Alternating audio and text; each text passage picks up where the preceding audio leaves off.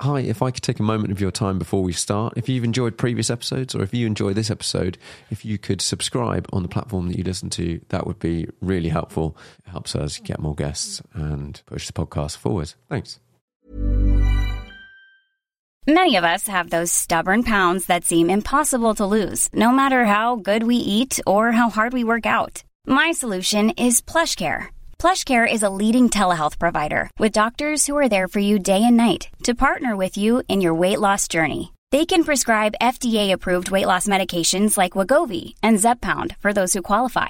Plus, they accept most insurance plans. To get started, visit plushcare.com/weightloss. That's plushcare.com/weightloss. Hey, it's Paige DeSorbo from Giggly Squad. High quality fashion without the price tag. Say hello to Quince. I'm snagging high-end essentials like cozy cashmere sweaters, sleek leather jackets, fine jewelry, and so much more. With Quince being 50 to 80% less than similar brands. And they partner with factories that prioritize safe, ethical, and responsible manufacturing. I love that. Luxury quality within reach. Go to quince.com/style to get free shipping and 365-day returns on your next order. Quince.com/style. Imagine the softest sheets you've ever felt. Now imagine them getting even softer over time. That's what you'll feel with Boll & Branch's organic cotton sheets. In a recent customer survey, 96% replied that Boll & Branch sheets get softer with every wash. Start getting your best night's sleep in these sheets that get softer and softer for years to come. Try their sheets with a 30-night guarantee. Plus, get 15% off your first order at bollandbranch.com. Code BUTTERY. Exclusions apply. See site for details. Hi everyone, welcome back to the Car Chat. And with me today I have Gavin Kershaw from Lotus Cars. Sorry. Hi Gavin. Hi, good afternoon. How are you doing? Can you tell the audience a little bit about who you are and what you do? Yeah, I've been at Lotus 30 years. I'm the Director of Attributes and Product Integrity. So it means that through my experience as vehicle dynamic engineers and racing, I look after making sure the Lotuses of the future and the current ones have the correct targets set when we're setting new projects out. Okay. And also during the development, driving them and make sure they're honest to those targets and honest to what we want the Lotus to be. Right. How did you get to here? I mean, it sounds like you've been at Lotus for a while. Was that? Yeah, straight from school, one of those great British apprenticeships where we were actually interviewed at school, and we went in and done a 5-year apprenticeship full-time at a college and then day release to a college whilst doing 4 months in every department within Lotus Engineering, from engine building, electronics, vehicle dynamics as a technician. And I always had a passion for dynamics because I was racing, so going out with a test drive was always a result. What were you racing at the time? I was racing go-karts and then oval racing with all things. So you can imagine the ex-F1 driver, John Miles, obviously was quite strange to think that I was going around on shale ovals, hitting people in a V8 stock car. But he was most impressed. It had a live axle and I knew what a Watts linkage was at 17 years old. All right. So, and then what did you do? Did you work your way when you went to Lotus from then? Did you work your way through different departments or... Yeah, after the full apprenticeship, you then got to choose if you were suited to that I chose vehicle dynamics. So I worked as a technician and junior engineer, working with the senior engineers and being mentored through all of the damper tuning, tyre testing, obviously suspension, moving hard points, and always had that passion for vehicle dynamics. And then just gradually crept up through the system, became the manager of the vehicle dynamics group, and then went as technical head of Lotus Racing when we went back into racing with the Le Mans Series, IndyCar, all that. Recently, with big investment and the big change, that I think are best suited, making sure that the cars of the futures and whatever that may be is honest to us. Okay, let's go back. Let's dig into some of these things. When you were doing some of the racing stuff with Lotus, what cars were that at the time in the Le Mans Series? The Mans Series, we entered the GTE Evora. So we were up against the Astons, the Corvettes and the Ferraris of. It was in 2011 when we had the aspirations of going back into Formula One, IndyCar, all the things, rallying. Yeah. So the Evora being transverse engine, it was a real challenge, but we finished. We finished in third place in the Intercontinental Trophy. So for us, it was all we could ask for. And the timing, wow, was it stressful. I think it was November, the year before Le Mans, we got told that we're going to Le Mans, and we were at pre-qualifying Le Mans in May with 2 cars completely new, with working with some great engineers and passion. So yeah, it's fantastic. Wow, that is an incredibly short timeline. Were those cars completely done by Lotus? Because I know some manufacturers, they go to outside teams and work with them. We had what we call everything was built at Lotus. We partnered with Cosworth to do the engine, and we actually partnered with a team called Wycom in Italy doing some of the body work because it was all fully carbon, wide body. Yeah. But all the cars were built, tested, run by our team itself. We had a partner team as in Jet Alliance, but our own drivers, engineers were running the cars. Yeah, because I think I saw you at Festival of Speed last year with the GT4 car. Yep, that's correct, yeah. Has that been a fun process and I imagine tricky as well?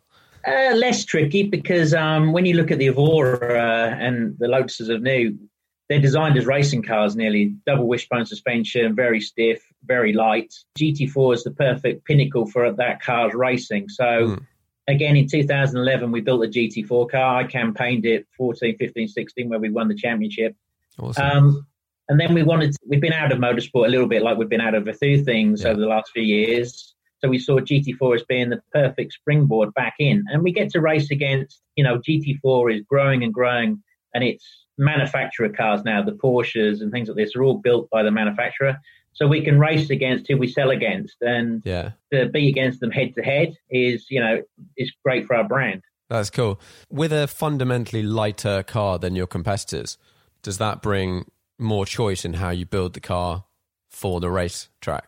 Is in like you could add more power, or how do you set up the car in your way? Because you could go, let's have loads of power, but a bit heavier and not so good at the corners. Or you could go more to the corners and less power. Yeah, for us, having the ability to be very lightweight gives us the opportunity to play the tunes. That if you just went in there with the lightest possible car, but because of the balance performance, you wouldn't be allowed to have much power or torque. Yeah. You struggle against the high horsepower cars at places like Spa. You just can't overtake them. So they overtake you down the straights when there's not too much driver talent or vehicle dynamics talent. And then you have to leave it on the line to go around the corners. So we have that ability to virtually select what power and weight we run at, which gives us, we don't have thermal issue with our brakes. We don't have to, the inertias, things like this. So we can have a really well-balanced car, which holds its own down the straight lines as well. How much does that car weigh? We're actually ballasted to 1,200 kilos. Okay. So we could actually run that car around about 1,150 kilos, but we select to run at 1,200 kilos. Yeah. And with success ballast, we were running up to 1,300 kilos. I remember, Gidwood, you were sort of showing me around the car and we're looking at some of the things. And one of the things you pointed out was how it's designed to be repaired and fixed and not massively expensive to run. Is that correct?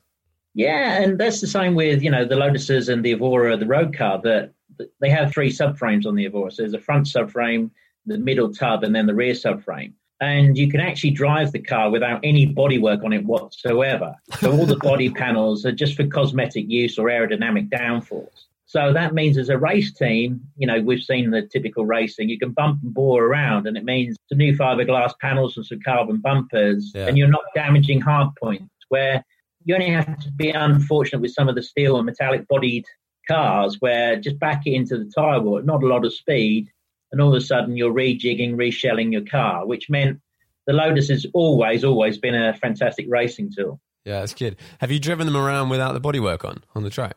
Yeah, a lot of our mule cars, if you remember the very first Elise, there was famous pictures of virtually like a 7 where frog-eyed lights on the front and just some plastic wheel arch liners.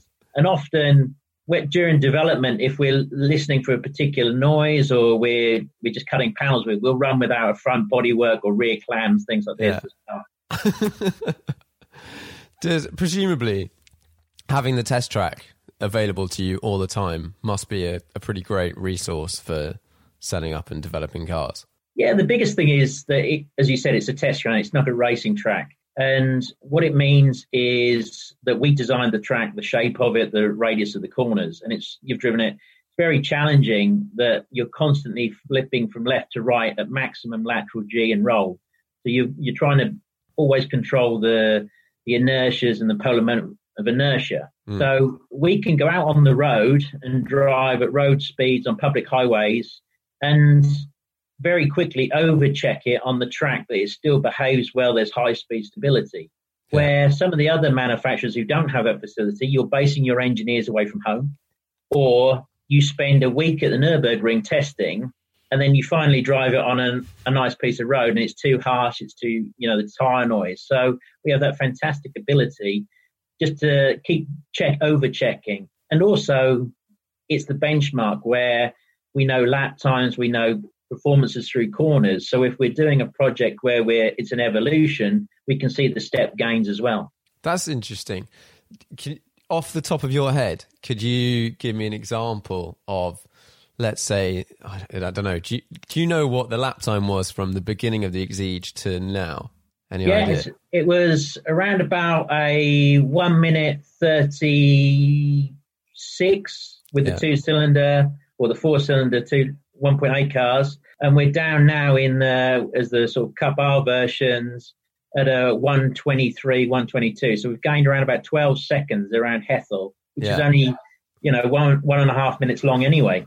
Yeah, that's pretty good evolution. Can you talk me through some of the process of how you sort of design, set up, go through developing a Lotus in terms of like what's the process? Like, where do you start, and then how do you refine it?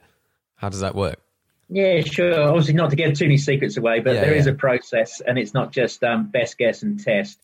It starts with working out where the car sits within the market segment, who are its competitors, what is the customer going to be like who buys it, how are they going to use their car, and we then set the attribute statement around that. So we actually write a document which tells all the engineers, if they pick up this book, how we want the car to behave, what it's going to be leading at, what do we want the noise to sound like, or where will it be used every day. We then sit with the engineers and they come back and say, okay, to deliver those attributes, we need the car to have X, Y, or Z technology or stiffness, and also previous benchmarks where they're internal or external. We then do a lot of simulation and CAE, because there's no point building or cutting metal until you have a good idea that you're actually going to meet the targets. But in parallel with that, if it's a powertrain change or a particular wheel-based track, you can build a mule car. So you take the last version of the car, cut it and shut it, and you end up with these Frankensteins you see in the magazines. Yeah. And that gives the basis very quickly that you're on the right paths or what the challenges are going to be. And then basically, as the project matures and you get more mature vehicles, you keep checking your reference, you keep checking it on target. We'll do drives where we have the competitor set cars, previous cars, and we're constantly scoring them. And we score them not for just dynamics, but we call them driven and non-driven attributes. So driven is the obvious ones. How does it sound, feel, accelerate, ride, steer? Yeah. But the non-driven ones are where the controls in the cockpit. How is the effort of the throttle pedal? Is the radio difficult to use or reach? Things like this. So that's that process, and it's iterative development. And at that point, you go to your experts, and that's where, my job comes in, where it's signing it off to say, yes, we'll take that as a compromise, or no, we can't sign that off yet. We need to push harder. Yeah. What do you think sort of signifies a typical Lotus feel when you're driving it? What, in your eyes, what should a Lotus feel like? I think it's something that we've inherited from the great work Chapman and all the previous engineers done, where when you jump in a Lotus, it doesn't feel intimidating. It's a package. It's not just purely about aero. It's not super wide. It's not super powerful. When you talk to the Avaya, 2,000 horsepower, it's getting up there. But you get in it, you drive it, you instantly feel connected in it. You feel part of it. When you sit in it, you see some of the bodywork through the windshield, so you start to understand the width and length of the car. And then as you drive it, it does exactly what you expect it to do with no delay and no fuss. And it's that connection feel that gives you the excitement, and you just gain confidence in it. And we say it's like skiing, when you first get it, where you do the smallest change with your feet and you get an instant response, you can then start to enjoy it. If you don't get that feedback and instant response, then you're sort of nervous of it and you don't have that confidence. Yeah, I definitely found that when I came to the track and drove, what did I drive? The Exige and the little one. Could have had a complete... The Elise, yeah. The Elise, yeah, sorry. The Elise and the Exige. And it was my first laps of that track straight away, I think, like talking and whatever. And I think I probably drove off the track a little bit.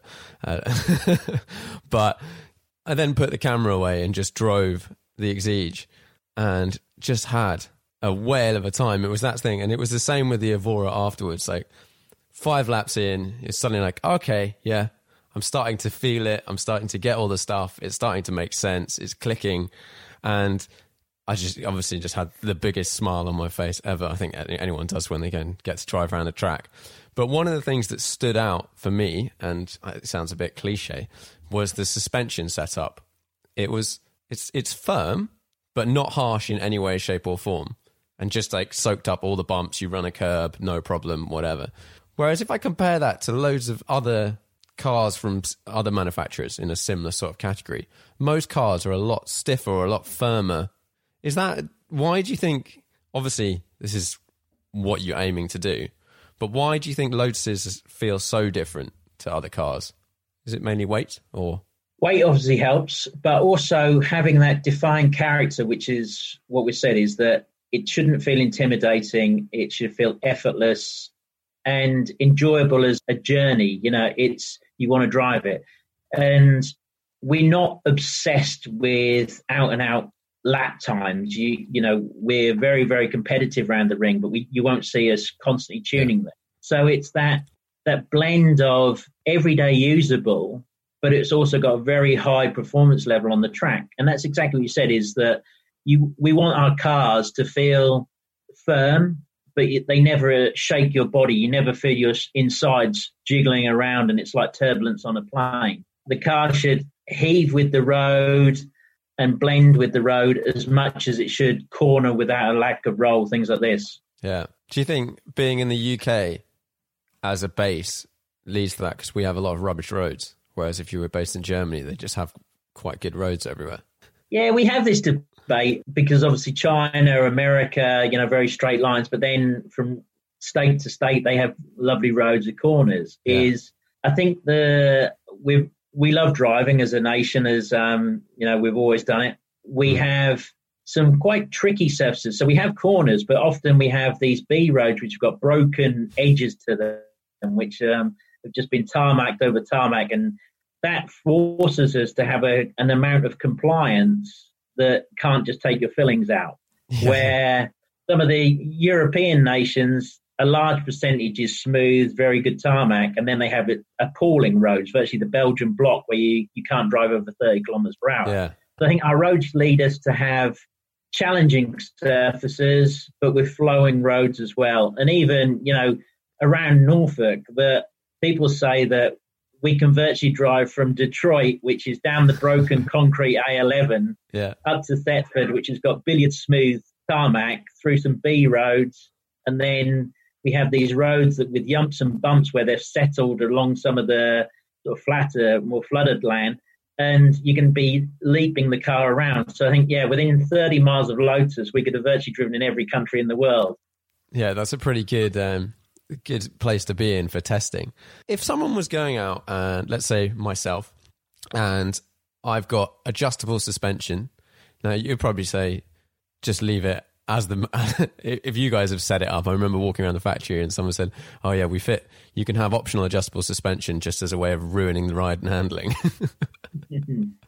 But if I was going to go out and set up my car and it's got the main adjustable things and a bunch of suspension, how would you go out and set up a car on a track? Like, what would be the process for trying to get it right for a listener out there who's maybe just got a set of adjustable suspension for their car?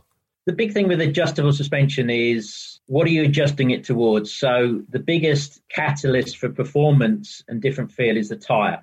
So if you're on a fairly normal road tyre, that won't generally stand with much stiffer springs or anti-roll bars than what the manufacturer puts on as standard nearly, especially if we're talking the cars that our listeners are listening to. Yeah. If you put a Cup 2 or a Trofeo on, if it doesn't have that as standard, all of a sudden it allows you to pull probably 30% more lateral force or G under braking. And so that means you're going to generate more roll. So if you've got that type of tyre, then if you're looking at, say, 30% more grip, a good start is probably 30% more spring rate. If you put a bigger spring in, if you imagine a pogo stick, you've got to then put some damping in to control that energy. So if the car compresses into a swell or a dip, you've got to have that damping in there to stop it just being sprung out of the road. Yeah. And also, if you've got the high spring rate, you probably don't need what we call high-speed damping as well. So you can put the low speed in at the first part of the nose of the curve, but you don't need all the high speed, which makes it harsh and horrible. So tyre to start with, if you want added performance, and a little bit of spring rate, and then, yes, put a good quality adjustable damper on there. And if now with the selection of parts is don't forget about aero, things like that. People are too obsessed with ride height. They slam their cars down, and that generally means that you can move no other suspension part. So if you think that when you move the body within the suspension, all your roll centers or your camber change, everything like that is having a dramatic effect. So you're better off tuning it rather than just slamming it down. The odd 5-10 millimeters you can gain from. And then it's geometry. The performance tires, because they create a little bit more roll, you need a little bit more camber and toe. But generally it's that get the catalyst in there first to actually give you some performance gain. And then if your car's like understeering, what would be a typical, what would you go to first? Probably the driver. That makes some difference. Obviously, if it's front wheel drive, rear wheel drive, four wheel drive is a big example. Often it's camber is the simplest task. Is if you put some more negative camber on the front, it'll help just the contact patch staying flatter with the road while it's cornering hard. Or if you've got a rear wheel drive car that's still understeering, take a little bit of camber off or take a little bit of toe off the rear axle. Or if you've got adjustable dampers on there, stiffen the end that's effectively got too much grip. It's easier to think of the end that's got not enough or too much grip rather than not enough. Right. Sometimes the obsession is to think that you can always gain grip, but the car has a natural amount of grip with the tyre, and all you have to do is balance it front to rear during its cornering. Okay. Yeah. That sounds about right. When you're, let's say, the Avaya, this is a whole different kettle of fish to the other cars, or is it a similar process with that car? It has to be a similar process. From day one, obviously, we've done the kinematic, the compliance and suspension analysis, as long with CFD with the aero work. Obviously, you've seen images, if not the car. The car will produce a large degree of downforce. And with the push rod suspension, third element damper, it's very much like an LMP2 car, the suspension system. So if you add that with torque vectoring, electronically adjustable dampers, active aero, then you can get lost if you're not careful. So you'll see when we first started to drive the car, I went to and said that we drive it in its purest form. So we turn all this off, we give it a base level of aero, and then we do the tyre damping, tyre testing, general damping and aero work. Because otherwise, if you've got your young lad in there adjusting the torque vectoring right to left and rear steer and things like this on other cars, you don't know who's controlling what. Yeah. And a lot of the engineers now have the ability to solve an issue for you through aero or rear steer, torque vectoring or geometry. But it's easier to actually read the car in its purest form, because it's difficult to turn a bad car into a good one. It's easier to understand that it's got a good fundamental basis to start with. Yeah, so you take the car, you make it, sort the fundamentals out, and then you can play with these things like torque vectoring. Can that car torque vector all four wheels at any time? Yeah, that's what we're working with, the full torque vectoring. And the big difference with that is so that you can build different character at different speeds, because these cars have such a bandwidth of performance and usable. People are going to use them in their cities, and other guys are going to do the VMAX wherever possible. Yeah. So you use technology like this because you can program it against vehicle speed or lateral G, even some of the systems against GPS. You can change your system and the way the car behaves rather than just handcuffing it to a set of criteria which only suits a narrow bandwidth. Yeah. When you're, presumably you start to end up with a car that becomes very intelligent in a way. And is it difficult to keep it sort of, to feel like you're driving it at times? Or is that a balance that has to be done? Or does it just feel like it just feels better? No, it's one of those things where if you imagine Formula 1 went through a similar thing when active technology where they could actually roll the car into the corners. Yeah. And we had drivers like Prost and Senna who were phenomenally quick in the cars, but they said they were difficult to drive. They were edgy. They couldn't read that they were just about to fly off the track.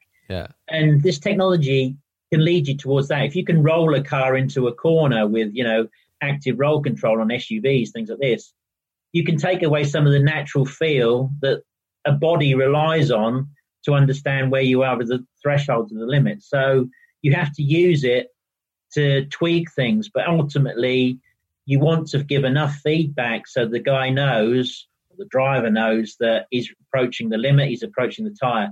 Now, we always go back to saying that there's just 4 pieces of rubber holding you on the ground with some physics around them, and that's what your wrists and your toes are telling you when you're driving. Yeah.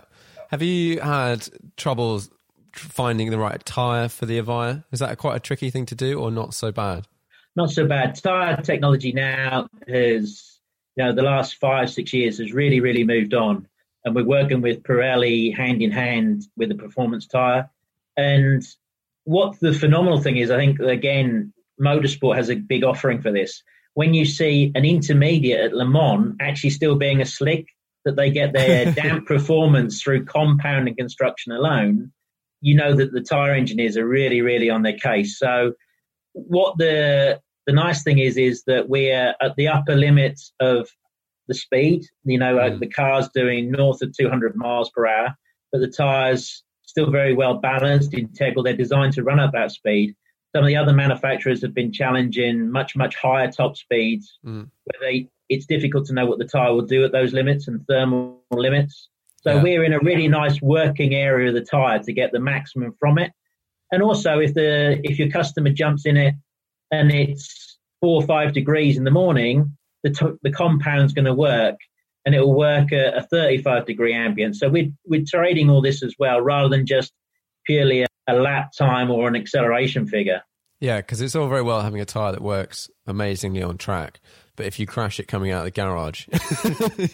Yeah, who knows what the weather's going to be like, half an hour into your journey. Yeah. So you have to bear all of this into mind.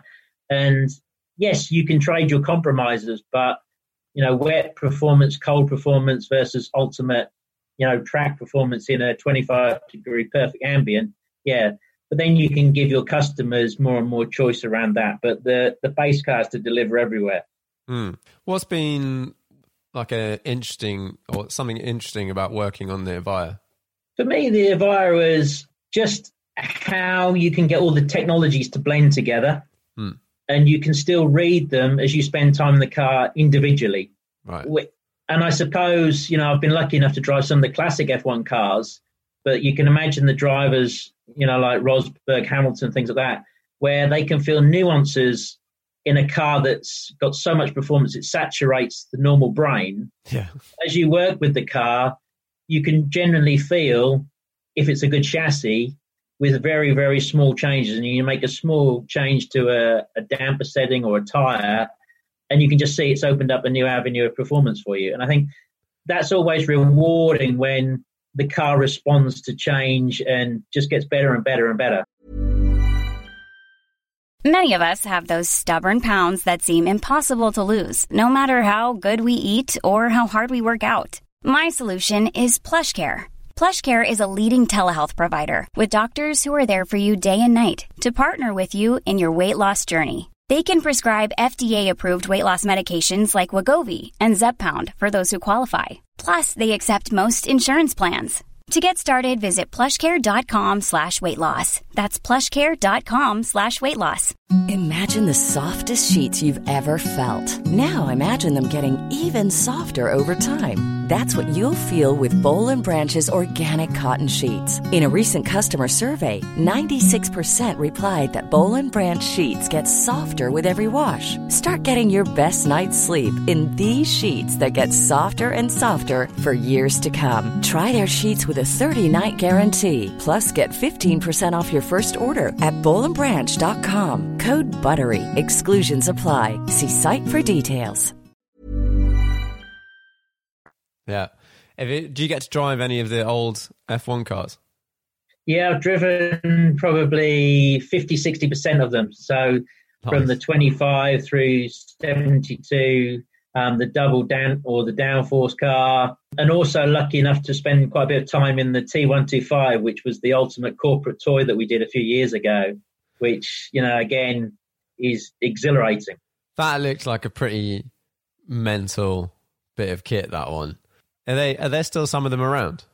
Yeah, there's about 8 being actively used. You'll see that the project was bought by a company called Rodin in New Zealand, and they're the car now.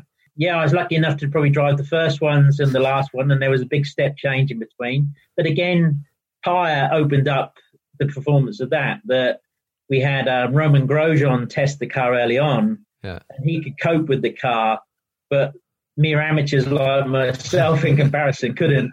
And we needed a softer tyre that gave up after 5 laps along with your neck, where guys like him wanted a harder tyre that they could lean on for 20 laps. So tyre development and also aero as well. That car delivers so much aero that it virtually stalls at just under 200 miles per hour in acceleration. But it does mean with no ABS and traction control that you do have the confidence to just stand on the brakes and push really, really hard to slow it down. It must be mental driving, the full spectrum of cars round the same track, and then, getting in something like that or one of the old Formula One cars and just experiencing the craziness end of the spectrum. Are there any particular interesting points or challenging things about designing a car like that? Were you involved in that car?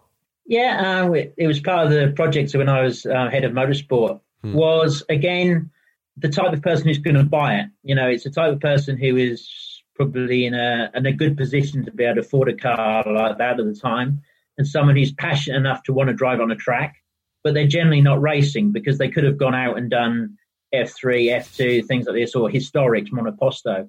But they wanted to experience Formula One basically limits performance acceleration, but in their own world. And often you've got to keep them nearly safe from themselves. So we had to make the car quite easy to drive. It's why it only revved to just over 10,000, but it had maximum torque from around about 5,000 RPM. So it meant that it wasn't gear sensitive. If you chose a gear somewhere between 4th and 5th, it would go around the same corner. And again, oversaturating it with downforce. And as we did, as we well knew, we had a Lacey driver and James Rossiter. Yeah.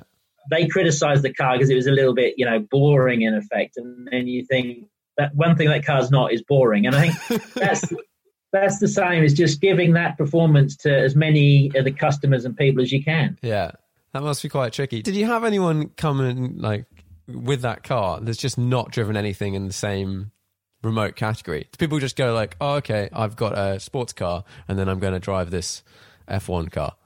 I won't name names, but we had a customer who bought one and he had never, ever done a lap of a single race circuit in his life.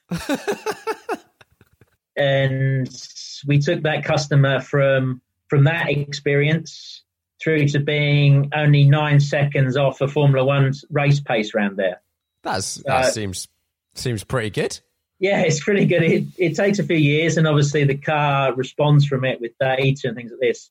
But also showing that person that you don't have to drive a Formula One car first, driving. We had an Evora, we used to do lap and lap after Evora and get the accuracy there and understand, again, physics, how to apply the throttle before you go and jump into effectively a modern day Formula One. Is there anything especially difficult about driving something like that versus, let's say, an Evora? Or is it just quicker? It's very, very fast, and it is slightly number. That I've done a lot of racing in GT3, GT4s, and even some of the older Group C cars, and they're more like a sports car to drive. They tell you where you are on the limit. They're more the G forces you're putting your body through and more normal. 2.5 G is very high for a GT3 car, where all of a sudden that car, you need to have the speed, you need to have the confidence, because if you can go flat through a corner and not lift, it's actually safer than messing about with the throttle. And I can always remember the windsock corner at Hethel was just over 165 miles per hour in a T125, which when you look at it just seems impossible. Yeah. But actually it felt just as scary at 120, 130. Is that quite a linear curve? Like if you go a bit faster, just a bit more grip, a little bit faster, a bit more grip. It is, but I'm not built to find where the edge of that curve is. For me, this world would still be flat. Yeah. So you said you'd been involved in some Group C racing. Yeah, I was lucky enough that one of the gentlemen I drove through GT racing, AMR1, the Aston Martin Group C car. Right. So several years ago, we raced that along with David Leslie, which was a real pleasure. And just to experience just how physical those cars were, just for heat, steering efforts, going through Craner curves, where you actually had to drive it like a monkey and sort of put your wrists up over the top of the steering wheel just to hold it and get it to steer from right to left. And you think, these guys were doing multiple stints at Le Mans in those cars, and just every effort, the brakes. But again, just a new performance level for you as you're going through your sort of driving career. Yeah, it's really cool. I go to some of the Peter Auto like classic events and I take photos at them, and I see the guys racing the Group C cars, and I just look at people racing Group C cars now, and I just don't get it. I just don't understand why. Like, it looks obscene, but it also looks just incredibly dangerous. Yeah, and I think my closest to that is I was lucky enough to drive a Lotus 30, an ex-Jim Clark car at Silverstone Classic. And for general testing on the Thursday, we had it as a Le Mans series. And I pulled up in the collecting area in an open-top Lotus 30 with little skinny Dunlops on, next to the Peugeot Le Mans car from only 4 years ago and the ex-Schumacher Group C car, and head off onto a circuit with a Pescarola behind you in something that's, from the late 50s. That must be quite an interesting experience being on track with that lot. Yeah, I think they thought I was a head case. I'm braking at sort of well before the 300-yard board, and they're going through Maggots Beck. It's absolutely flat. So I never spent so much time looking in the rearview mirror. Yeah. Always just getting people. They're not. I'd spent a bit of time racing radicals, and you always get this thing. You're on a track day, and they're like, "Don't overtake in the braking zone." And you sort of in a car like that, and it must be similar for like LMP type things. If like, well, it's not my braking zone. Yeah, define your braking zone. For 200 meters, and I'm still flat for another 200 meters. Where's that grey line? Yeah, you can see where I think Le Mans struggled with it, isn't it? Just the speed difference and the capacity of the cars. And then what they did with the Porsche 919, just showing that type of car, that size, can be faster than a Formula One car, and the IDR synth. So, yeah, I think performance differentiation has started to become a problem within racing as well, isn't it? And we've all done some of these cool 24-hour races where anything from a Saxo through to a full GT3 car is on the grid. Yeah, that's bonkers. There's that one at Silverstone, the Beckett? Brick car. The Burkett. The Burkett, yeah. Yeah. And it's like a relay, and basically anyone can do it. Yeah, people have tried to get me to race in the 25-hour 2CV race at Snetterton, where they have up to 10 engine changes through the night. So I've always avoided it. I've done a little bit of the Citroen C1 racing. Right. Yes, yeah. And I did the 24-hour one at Spa. I've done that twice now. And we have 2 CVs as well. They have like 2 CVs running, then the C1s, and then they have these sort of like prototype 2 CV things that people have just gone mad on, and it's like 3 class of car, but the 2 CVs going around Spa, it takes them like 4.5 minutes or something ridiculous. That's where the briefing tells you how to get out of an upside down car, isn't it? Yeah, that sort of thing. We had whenever it got to a yellow flag or a safety car, the 2 CVs can't keep up. Right, okay, yeah, the safety car slows down, yeah. It's all good fun. Do you see Lotus at some point in the future making an unlimited race car for jokes? Presumably that'd be a cool project to work on. I think Lotus is, always looking at innovations and the way we do it. And the Avaya was a statement of intent that I think a few years ago people would have laughed at us if we said we're going to do it. But the minute we went and actually people saw it, it was announced, they see the technology within it, people know it's not a joke and it's very, very serious. And, we've seen the videos online with me driving it and the other test drivers. So you can never rule anything out from Lotus, but we're busy at the moment anyway. Yeah. Even in lockdown, we're busy. So I think what we're going to achieve in the next few years is already enough. And, going back into racing with GT4s and things like this is exciting. And it's always great just to go to the track days and see the amount of Lotus going around as well. Yeah. Yeah, it's really cool. It's so boring when you watch a race series and it's just, one manufacturer or one make is fine, but it might just be Audi and Toyota at Le Mans or something like that. You want to see the full breadth of cars, want to see all the British brands out there. Yeah, definitely. Well, I normally wrap these up with 5 questions. Okay. Are you ready? Yeah. Okay. First question, 5-car garage, unlimited value. 5-car garage for me would be a Sport 300 Esprit. Yeah. Just because I was involved with building some of the ones that went to Le Mans for the homologation and they were just fantastic messing those around. I owned an RS500 Cosworth Sierra. Oh, wow. A Moonstone Blue one, which I couldn't give away, which now I couldn't even afford to buy. So I think I'd have to have one of those back in there. Probably a 340R Lotus. Again, fond memories of something that unique driving around and was good power to weight, fun to drive. Does it have to have a number plate on the front of it? No. A Type 72. There's some lucky people who own them around the world, and I just done a few laps in some, and they're so rewarding to drive, pleasurable.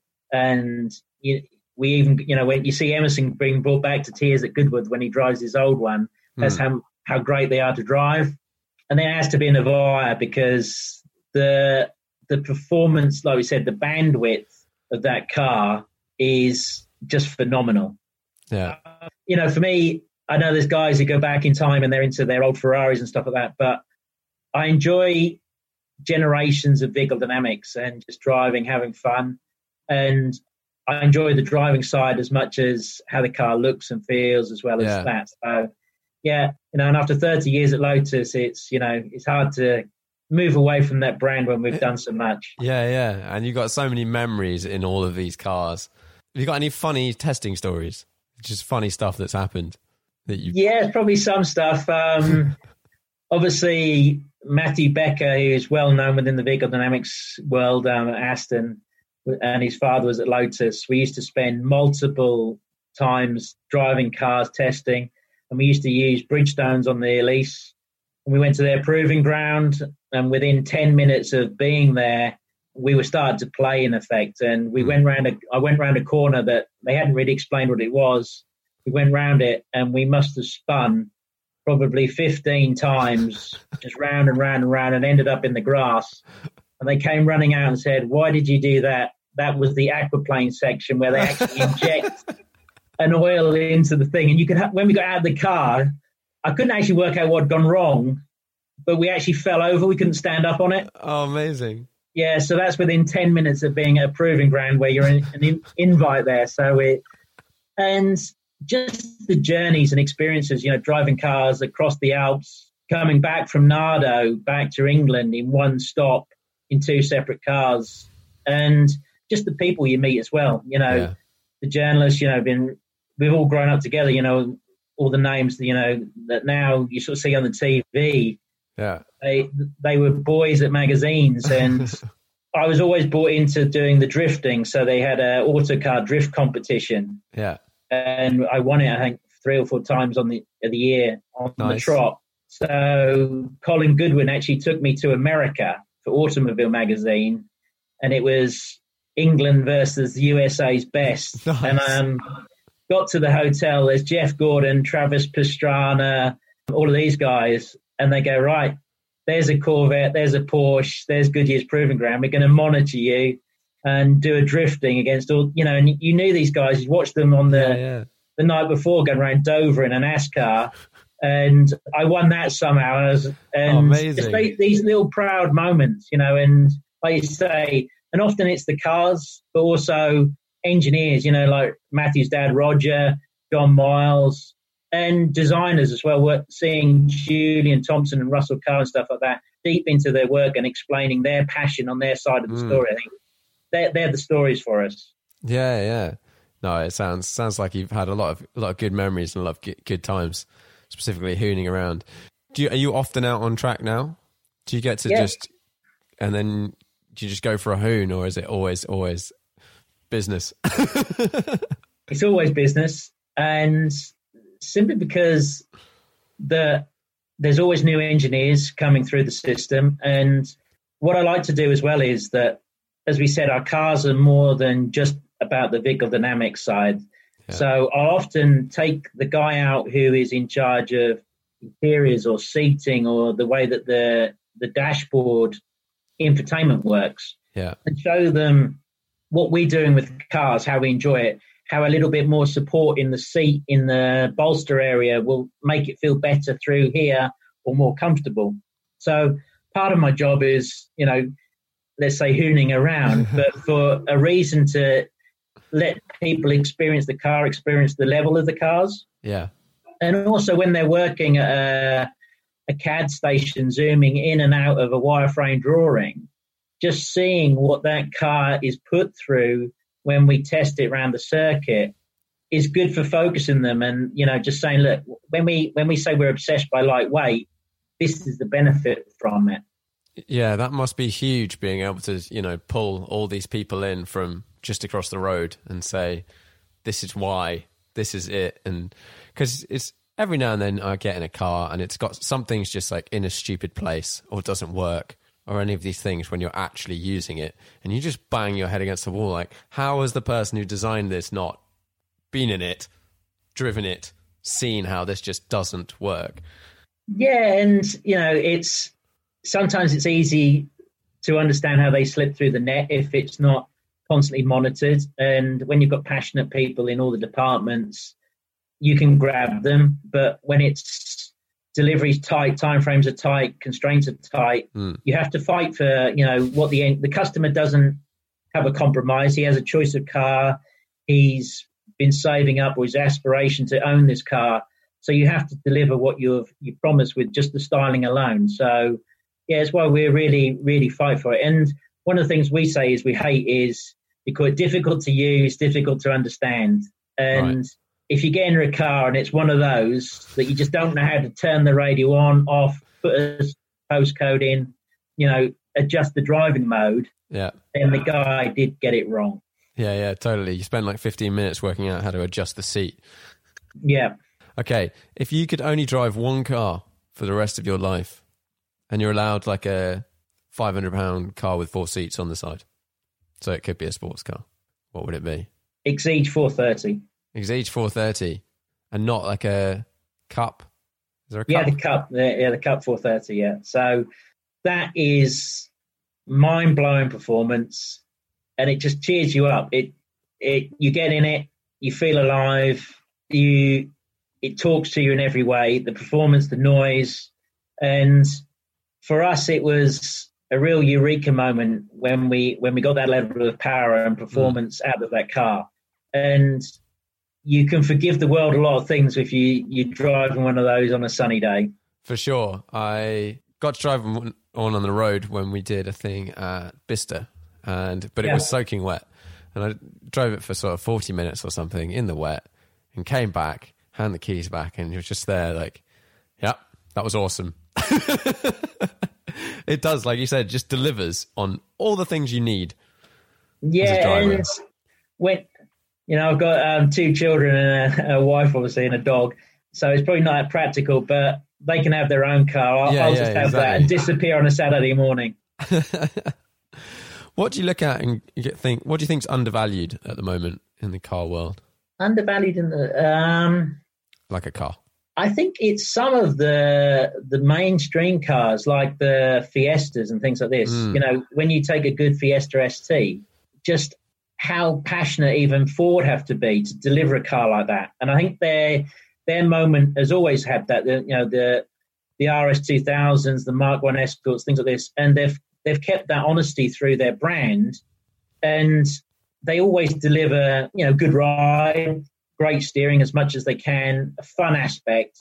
But when you can jump in a car and it's got all of the technology, all the wireless connection and infotainment delivered so, any person can get in it and pair their phone and call someone, make a voice call or talk to the car, I think that their engineers are on top of it as well. So I think totally. the usability of that nature of the entry-level car. It is. I think the Fiesta ST just stands out as like the small bang for buck car, does everything, fun, looks cool, tick. Yeah, and I think it's great because there must be so many reasons not to do it and the passion to do it. Yeah, totally. Okay, final question. What's the most interesting car to you at the moment? I've got a sneaky suspicion as to what that might be, but what do you find yourself looking up, reading about, or thinking about? Obviously, we're at the very tip of the funnel with technology, things like this. We have to look laterally what people are doing, and I think the Taycan's really interesting. The bravery. I think if the acceptance of electric vehicles will be influenced heavily by, in our customer set, people using that for a little while. Yeah. And I think it's underlined that making that decision a few years with Fire was the right one. Yeah. I think it was going to be difficult. So I think you have to admire that car for what it's done, and also the way that they can make a 2.3-ton car feel relatively alive. And again, the technologies that they've embraced into that with rear steer and active roll control, things like this. So that's an interesting proposition. And then for us, we're looking at the cars that you see with the dashboards and screens that have had the augmented reality into it, how that's going to interact with driving. So the car, what the car's looking at, what the car's thinking about, I'm sure like all of us, we don't make the best passengers. Yeah. When a car's approaching a T-junction, you want to see them covering the brake or the horn, something like this. Yeah. So how these technology companies are battling that until we're happy to sit there chatting away and assuming it's not going to crash for us. So I think for us, we're looking at that technology, and the SAE show is always interesting for us to see the screen technology. And I think that's what's going to open up driving to a new level as well. Yeah, it's quite interesting. You see, who was it? I think it was Rimac. They have like a driver training mode in the car when you're on track, and it sort of like flashes up like that's where the braking point is, and all these sorts of things on the screen in front of you. Yeah, I think we've got Gran Turismo to thank for a lot of that. And obviously we look at it and we're interested in it, and it's having raced is where you feel the tyre get warm and you realise that perhaps the car starts to oversteer more in 3 laps time than it did the lap before. The computing power and the sensors required to tell you that you can't brake there, is it that intelligent, or is it a a computer game where the parameters like that don't change? It doesn't have a derate mode in this, the tyre system, or even that someone's dropped some fluid. And that's one of the things where I'm lucky enough that we have some Volvo fleet cars, and we drive the XC90s with lane assist and things like this. And we generally turn it off because it can make you a little bit not linked to your car. And the amount of times that I've driven down the highway and you see a ratchet strap from a truck laying just into the fast lane, And you think, well, I'm glad I didn't have lane assist on, because that probably wouldn't move to the right by a couple of inches and miss the ratchet strap. Yeah. So I think it's that technology, yeah. Yeah, there's times when some of those things I found it really useful. And then I had a rental car recently. I can't remember what it was. And you couldn't turn off the lane assist. Like it without pulling fuses or something, you didn't seem to be able to do it. And it was unbelievably annoying. Like, you go anywhere near the edge of the lane, it was like pushing you back. But I'm very happy to get to a point where there are cars that you just get in the back and they take you where you want to go. Yeah. Like, as long as they're safe and whatever, I'm fine with that. But equally, I do love driving at the same time. So, but each has its place, I think. There's definitely a trade, and I think that when we call it nearly commute assist, where you're not interested in the last braking point or overtaking everyone on the way to work, and you're tired, and those systems do save you. And active cruise control now, when it's well calibrated, is fantastic. And I think if we can embrace these technologies, as we did with ABS and traction control and things like this. Yeah, seatbelts, yeah. We'll gain from them, but let's do it, for Lotus, for the drivers. Let's do everything so you feel a benefit from it. Yeah, having those systems there, like you said, to get you to the track. Or I've never been sort of more tired, I think, when I've been like a race weekend and then you've got to drive home, or you've been on a track day and you've got to drive home. You just want to get in the car and it just get you there. I'm just not bothered about driving at all at that point in time whatsoever. Yes, I think, and, it's tiredness, fatigue, mood, that people now with the systems on board, they're aware of what emails they get. So if someone sends them a non-constructive email, their mind's just not on the child walking across the road, stuff like that. Yeah. So perhaps if with eye tracking and things like this, if you can notice that the guy's distracted or he's using the media, switch on everything. Because he's not at that point. And I think it's that interaction between the systems which we're really going to benefit from. Yeah, definitely. Well, thanks very much for coming on the podcast. No, it's been a pleasure. Yeah, really good to speak to you again. Yeah. Through the Lotus stuff. And hopefully I'll see you soon somewhere. Yeah, hopefully. Unless we're going to build a sort of 3-meter car, we're probably not going to be side by side for a little while. So yeah. We'll have to do ducks and drakes around Hethel in something. Yeah, exactly. Or maybe some single seaters. Yeah, single seaters. We'll get some T125s back, or some 72s perhaps off Clive. That'd be great. Cool. Well, thanks very much. Okay, take care. Stay safe. Cheers. Speak soon.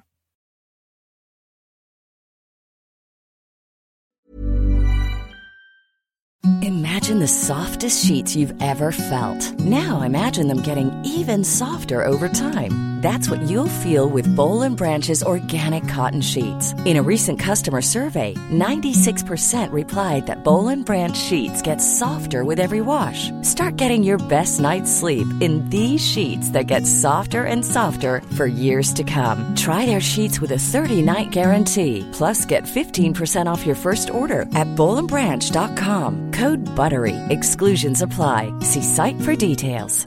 Even when we're on a budget, we still deserve nice things. Quince is a place to scoop up stunning high-end goods for 50 to 80% less than similar brands. They have buttery soft cashmere sweaters starting at $50, luxurious Italian leather bags, and so much more. Plus, Quince only works with factories that use safe, ethical, and responsible manufacturing. Get the high-end goods you'll love without the high price tag with Quince. Go to quince.com/style for free shipping and 365-day returns.